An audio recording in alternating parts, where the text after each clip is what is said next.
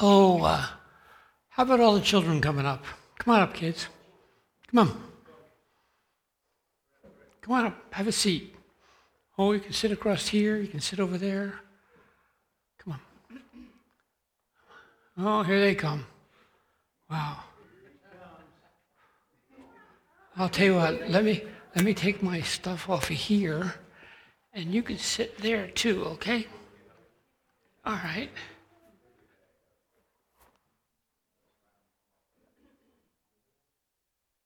Good. Are you really smart in math? Do you like math? You don't? Well, let's try something here. I have two problems. Problem number one is 1 plus 1 equals 1. Is that right? It is. No, it's 1 plus 1 equals what? 2. But now the next one is an interesting one. I have 1 plus 2 equals 4. That's wrong? Oh, so I have to change that, huh?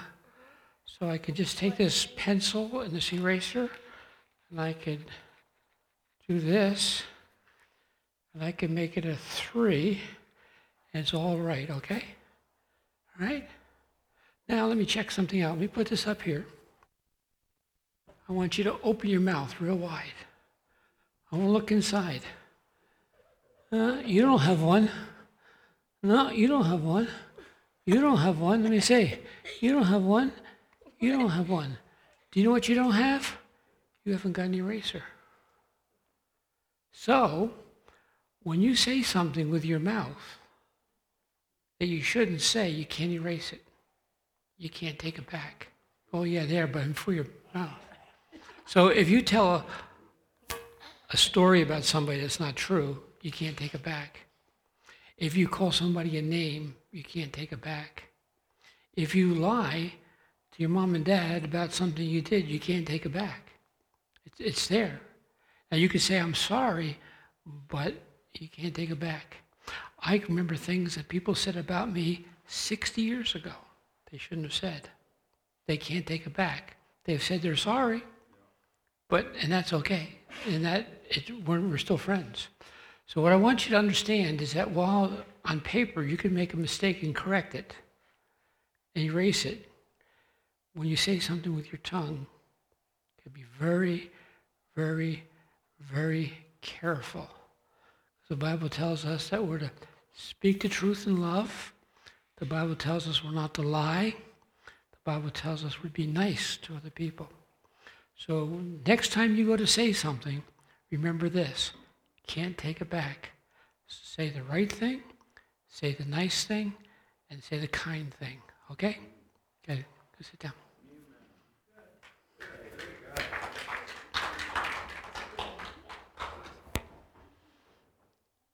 All right, Jesse said that I need to tell you something about myself.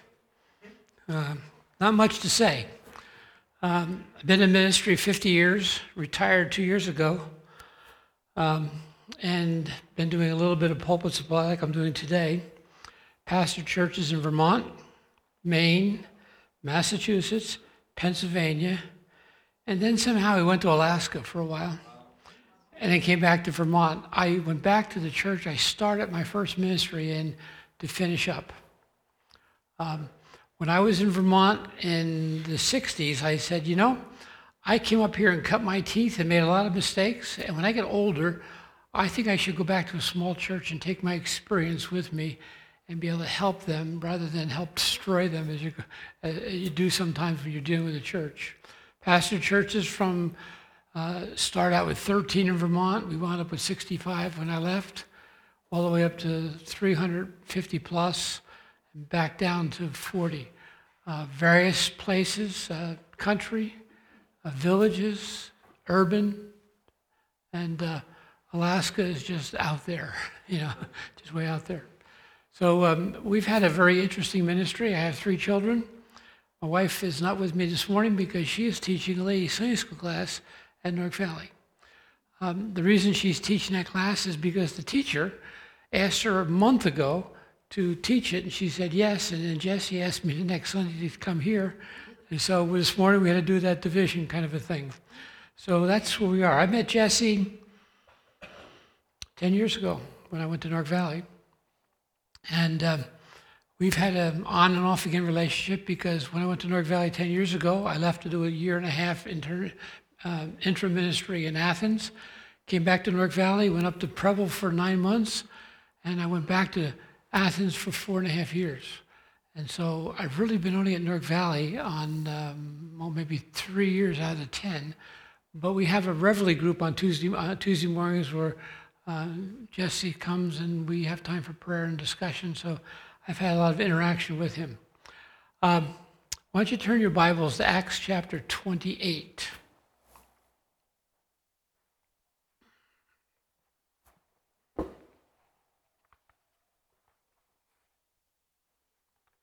In Acts chapter 28,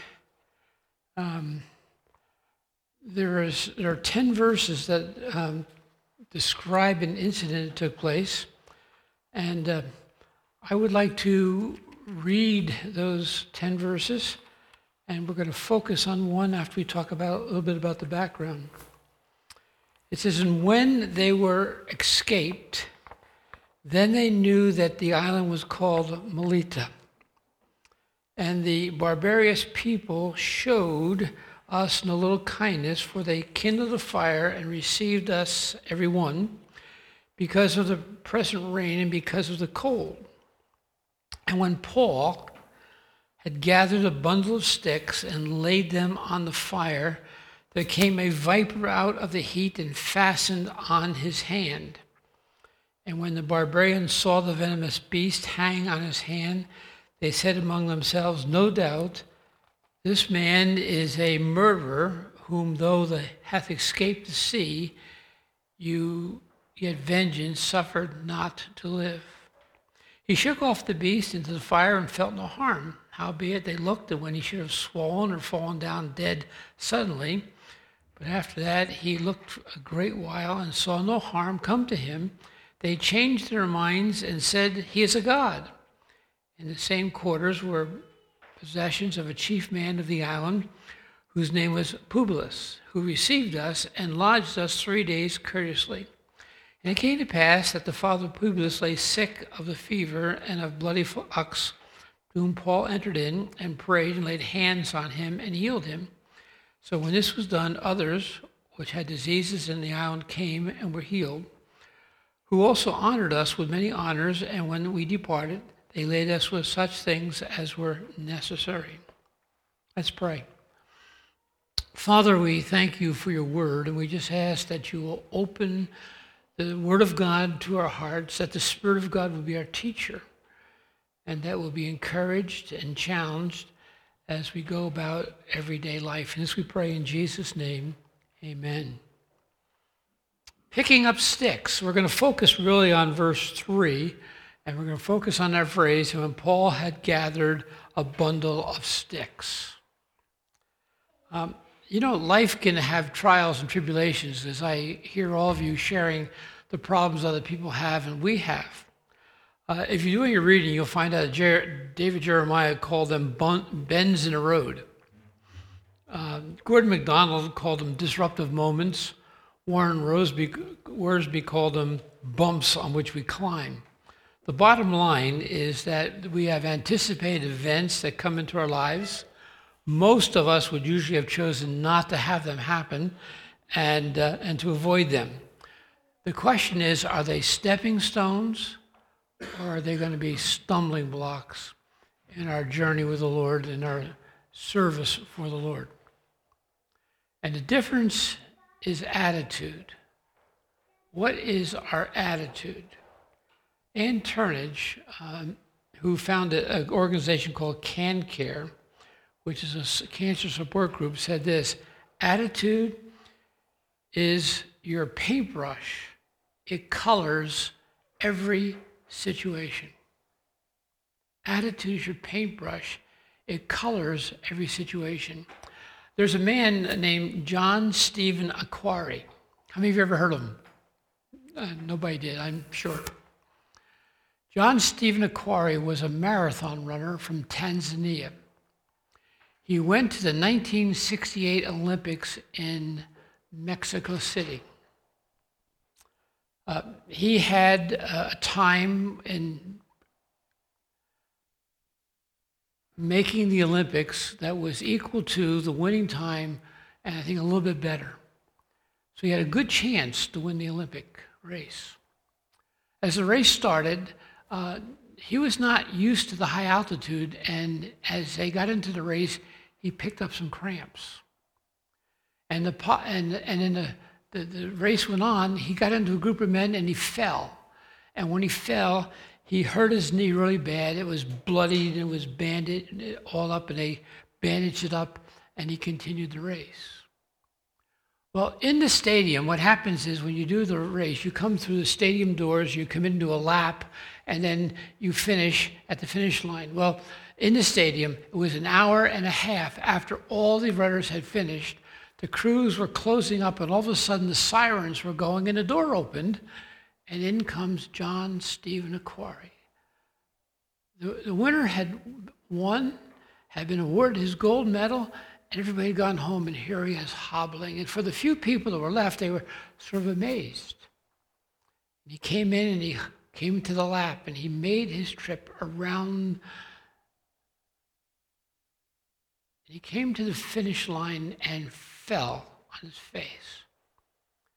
And those that were there gave him a standing applause, the few that were there. And when he got up and he was taken to the locker room to get cleaned up and thing, the reporter said to him, why did you finish the race? Why didn't you just quit? And he was amazed. He was dazed by the statement. He wasn't sure exactly what they meant. So they asked again, when you fell, why didn't you just quit? Why didn't you continue the race?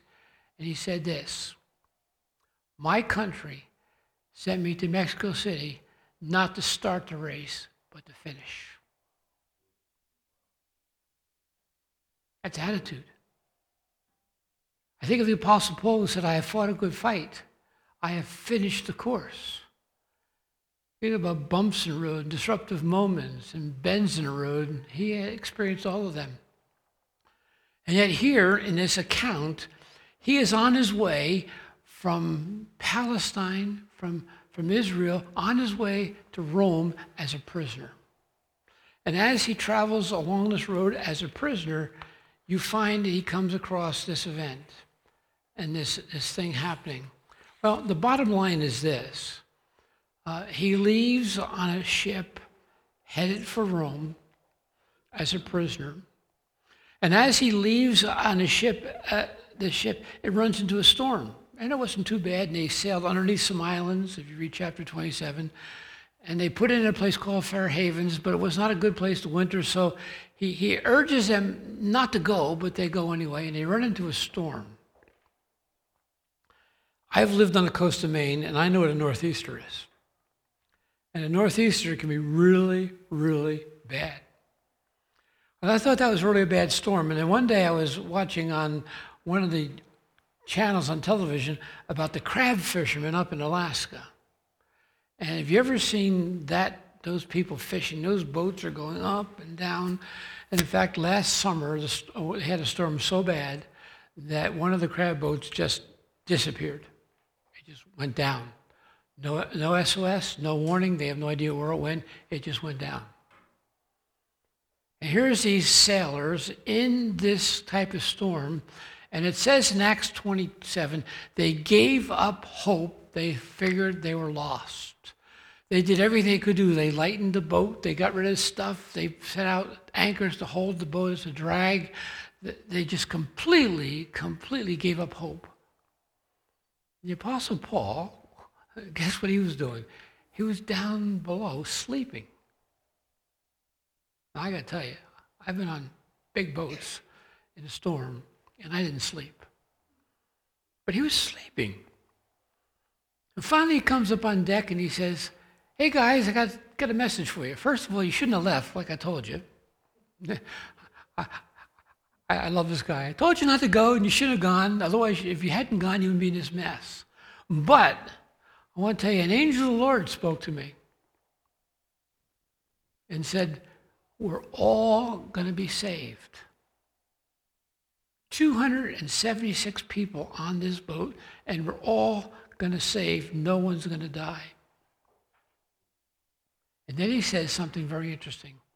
I can tell you this because I believe, if you read the text, it doesn't say I believe in God. It says I believe God. God said it. I believe it. A lot of people in the world go around and say, I believe in God. Yeah. He's out there somewhere. I believe in God.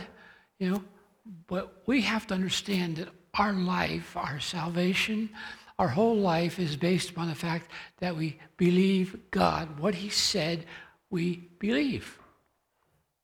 And so as a result, the ship finally breaks up and everybody is into the water. I want you to look at the last verse of chapter 27, verse 44. And the rest, some on boards, some on broken pieces of ship.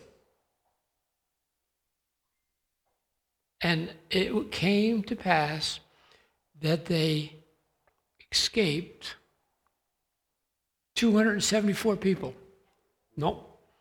275 people. Nope. 276. They all escaped. They all came to this island. Survived the shipwreck.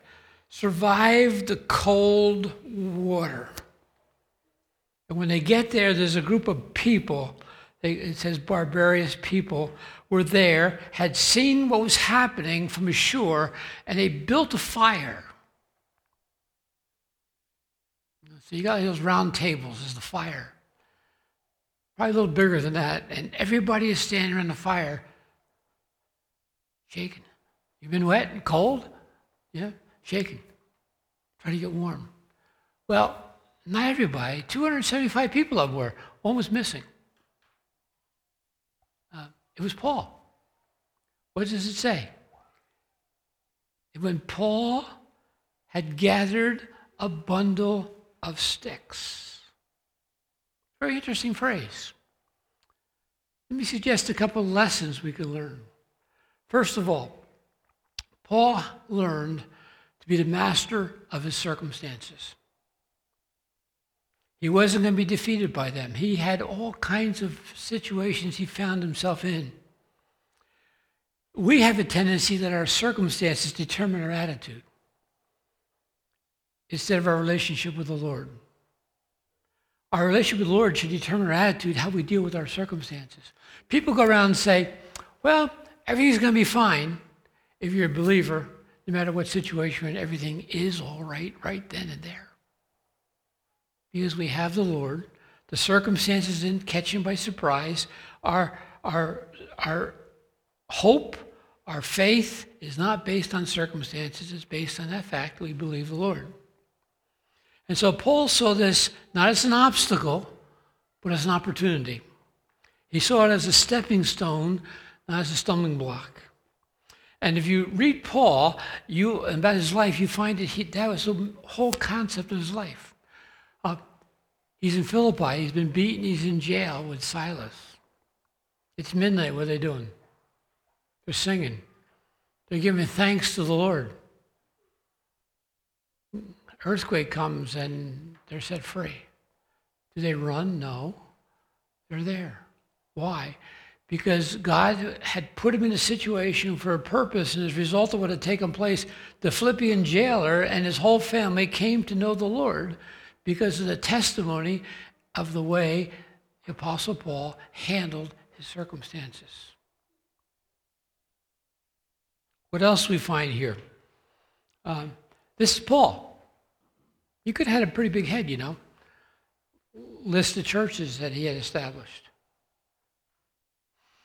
Those in Asia Minor, which is now Turkey. Those in Greece. He was the one who was the authority. If you read the scriptures, you'll find that basically as an apostle, he exercised authority over all the churches. Top dog today, head of the top CEO, head of everything. Oh, he also wrote a few letters. Not just any few letters, but a few letters on the inspiration of God, which became Scripture. And Peter, in his lifetime, talks about Paul's letters as being Scripture. He wrote about, in Philippians, about, let this mind be in you, which is also in Christ Jesus. He's not around the fire going, nice one. Hey, go get some wood. Hey, you go get some wood. Hey, you go get, no. He says, wait a minute. Somebody needs to keep this fire going, so I'm going to go get some sticks. See, true humility. No job was too small for him. Too honorary, too dirty. He had a servant's heart. He led by serving. You know, people who are big in their own eyes have a tendency to look down with contempt on people they deem to be little people and upon tasks they consider insignificant. If Paul was here today and sitting in the congregation and you said to him, you know, Paul, this week, would you please be the janitor and clean the church? He'd say, yes, I'll do it. I'll do it. Because he was a man who understood what it was to be a follower of Christ. It's something we have to understand in our situations. As I travel around, most of the churches that I visit are churches of your size, a little bit bigger. The state of New York, there's a lot of churches between 35 and 50. And a lot of times I go into a church and I talk to people and I get an attitude of discouragement. It's like, we're just a small group of people. We don't know what we're going to do. We don't know how long we're going to last. We don't know what's going to take place. We have to understand something very important. And this is something that if you don't understand, it'll destroy your hope as for the future. There are no little people in God's eyes. No little unimportant places in God's eyes. God is not a respecter of persons. And this morning, at this time, right now, there are churches that are bigger than yours in numbers. There are churches and situations that have gigantic numbers that are worshiping the Lord. But I want you to know they're no more important to God than you are. You know why? Because you're here for this community. They're there for that community. You can't win their community, they can't win yours. And so we have to understand that maybe we feel unimportant, but we're not unimportant to God because God's not a respecter of persons. Third thing we can see from Paul's lesson here was his example to others. He demonstrated humility, he demonstrated compassion, he demonstrated service. Compassion. I've tried to define that at times, and somebody wrote these words. It is our commitment to activate ourselves as channels of God's love, mercy and grace in tender, thoughtful, understanding acts of help, deliverance, forgiveness, and restoration for those in need. What a mouthful. In other words, compassion is the emotional side of love. You can do things out of love and do it with hard heart and with coldness and do it uncaring. But compassion says, I do this because I care and I want you to understand that I am concerned about your well-being and I want you to know not only do I love you, but the Lord God loves you as well.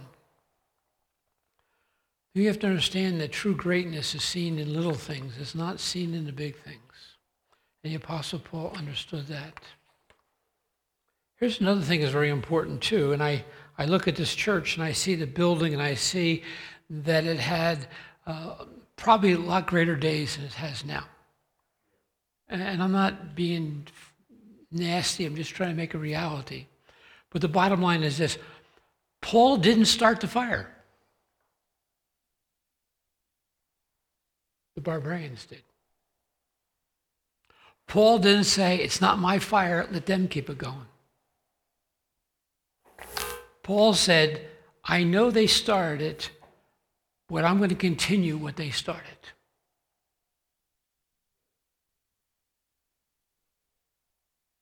He was working behind the scenes. There was no glamour in what he was doing. In fact, he was colder and wetter than everybody else because he was not by the fire. He was out doing this. You know, sometimes we have to understand that what we're doing is continue what someone else started. And as we keep alive the work that God has started through other people years ago, we do our job as God would have us do it. We realize this is not our ministry. No church is our ministry. It is God's work. He started it, and he wants you and I to continue the work in our individual locations day and day so the Church of Jesus Christ still has a presence here. Otherwise, people ride by and say, oh, that used to be. That was. They had a great ministry years ago, but it's gone. And sometimes fires sort of have a tendency to get low. I have a stove at home I use in the wintertime, and it's an insert. And at night when I go in, I put a couple pieces of wood in it, and fire's going good, and I go to bed, and I get up in the morning, I look, and there's a couple of embers there. But I put some wood on it, open the vent a little bit, and guess what happens? Shoo, it comes again. Now, what I'm saying is this. You and I may be in the ember stage, but somebody may come along and put a little wood on it, and the Spirit of God will breathe a little life in it, and all of a sudden, shoo, and we wonder what happened. Not what I do, not what you do, what God does in us and through us, because we've understood the values that Paul is showing us about humility and about service and about ministry.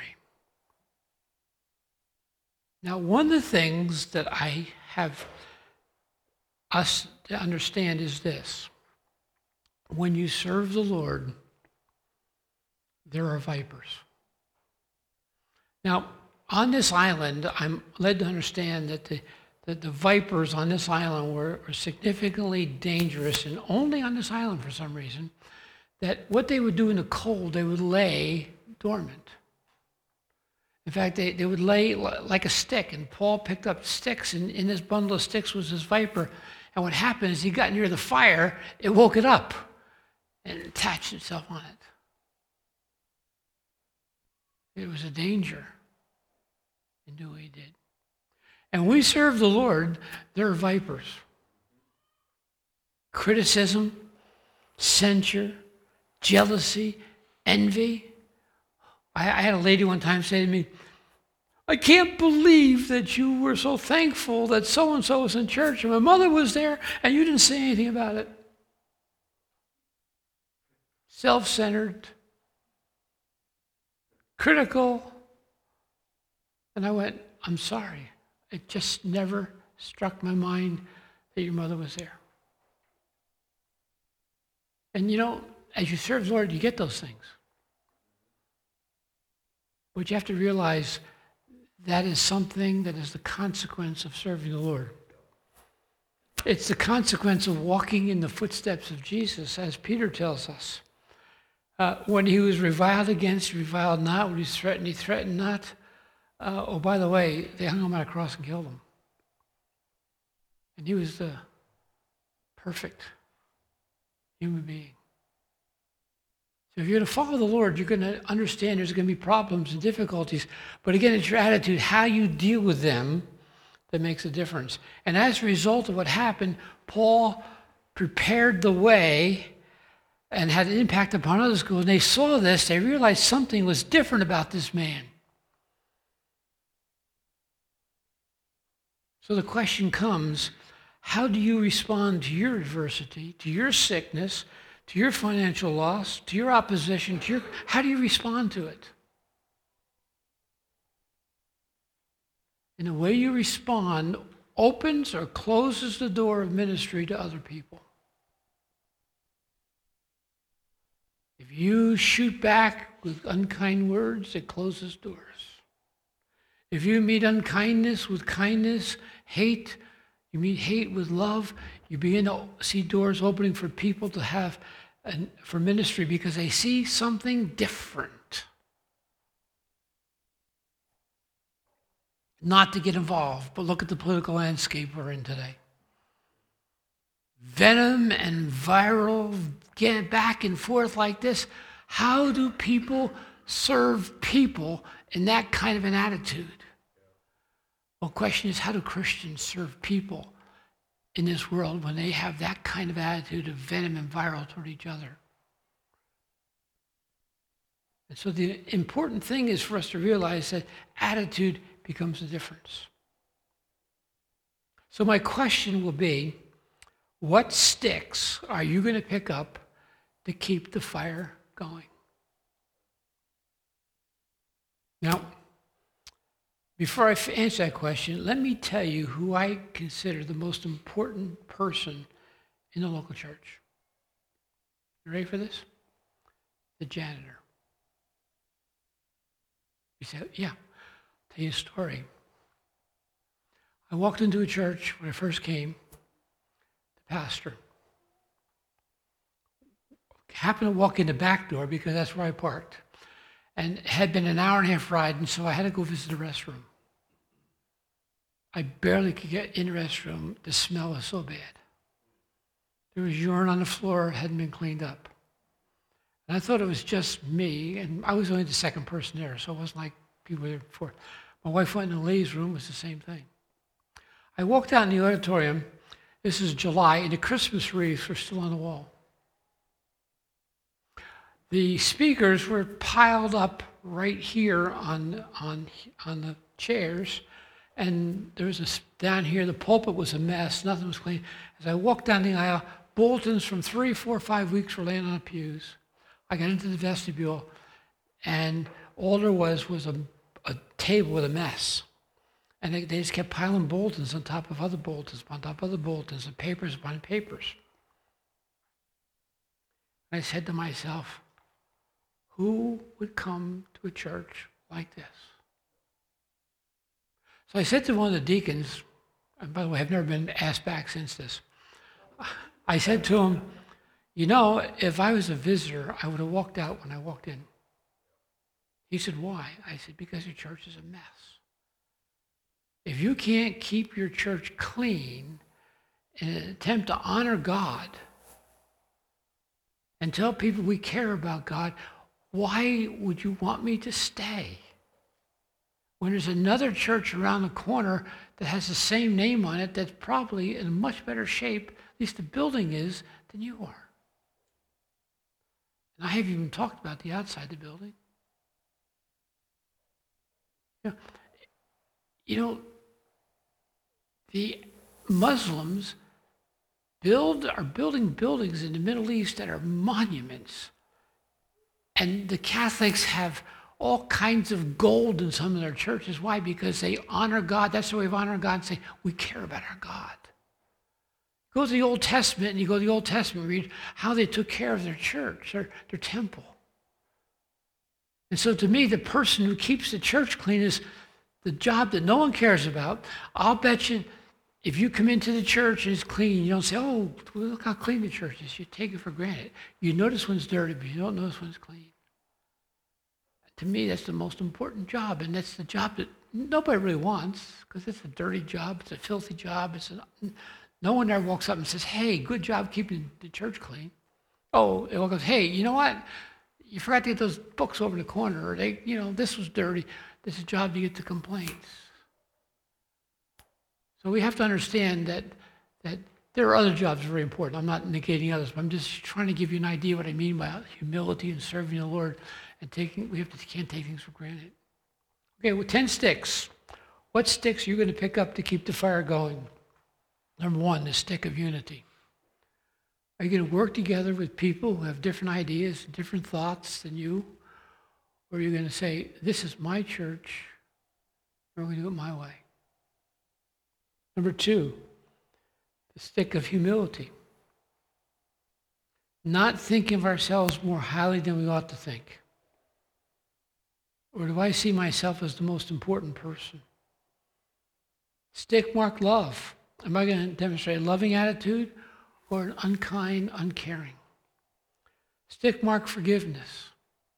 This is one of the hardest sticks because we say, well, he hasn't asked for forgiveness. So what? The Bible says we forgive even though they don't ask. The difference is he doesn't experience the blessing of being forgiven if he doesn't ask, but you're set free from his control over you or her control over you, and you're not caught in anger and bitterness. So forgiveness is important. Stick mark witnessing. Who are you going to share your faith with that they may come to Christ as Savior? A stick mark diligence. The earnest care as opposed to procrastination. 50 years of ministry is probably the one I dealt with the hardest is people procrastinate. Diligence says, I got a job to do, let me do it now and get it done and do it the right way.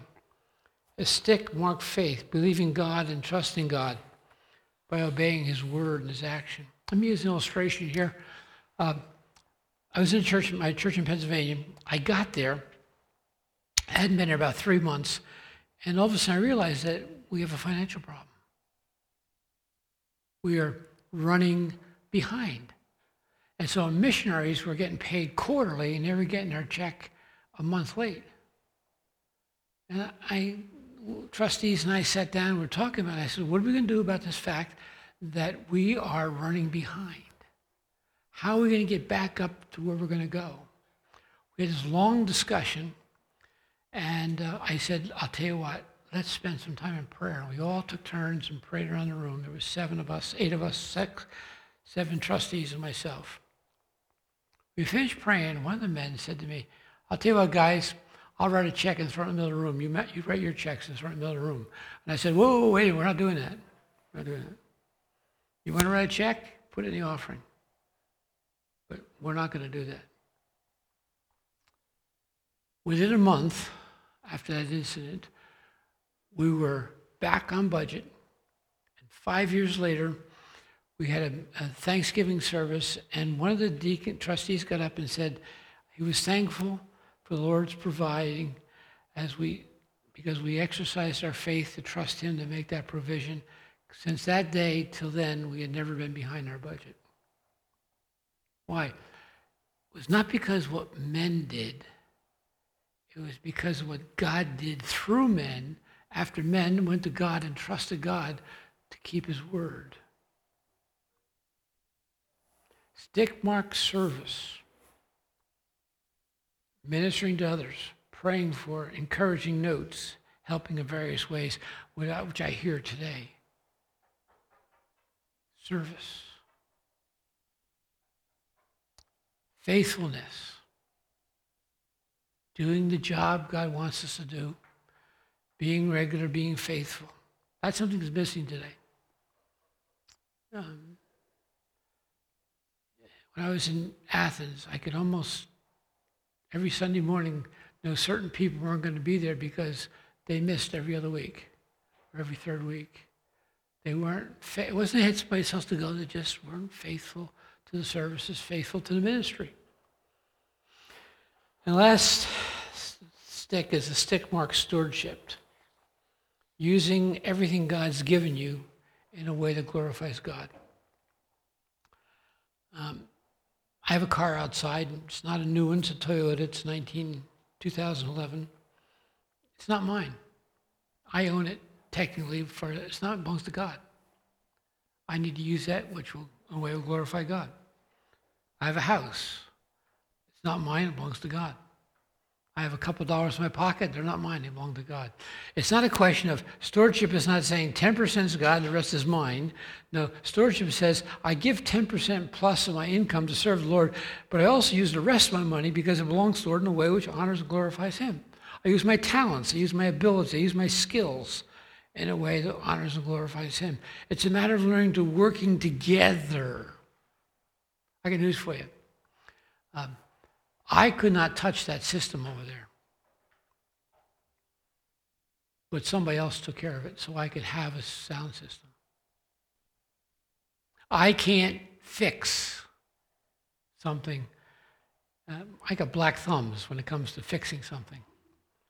But you know what? In my ministries, there's always been people to help fix things, working together, the whole process that is there. So the question is are you going to pick up sticks to keep the fire going?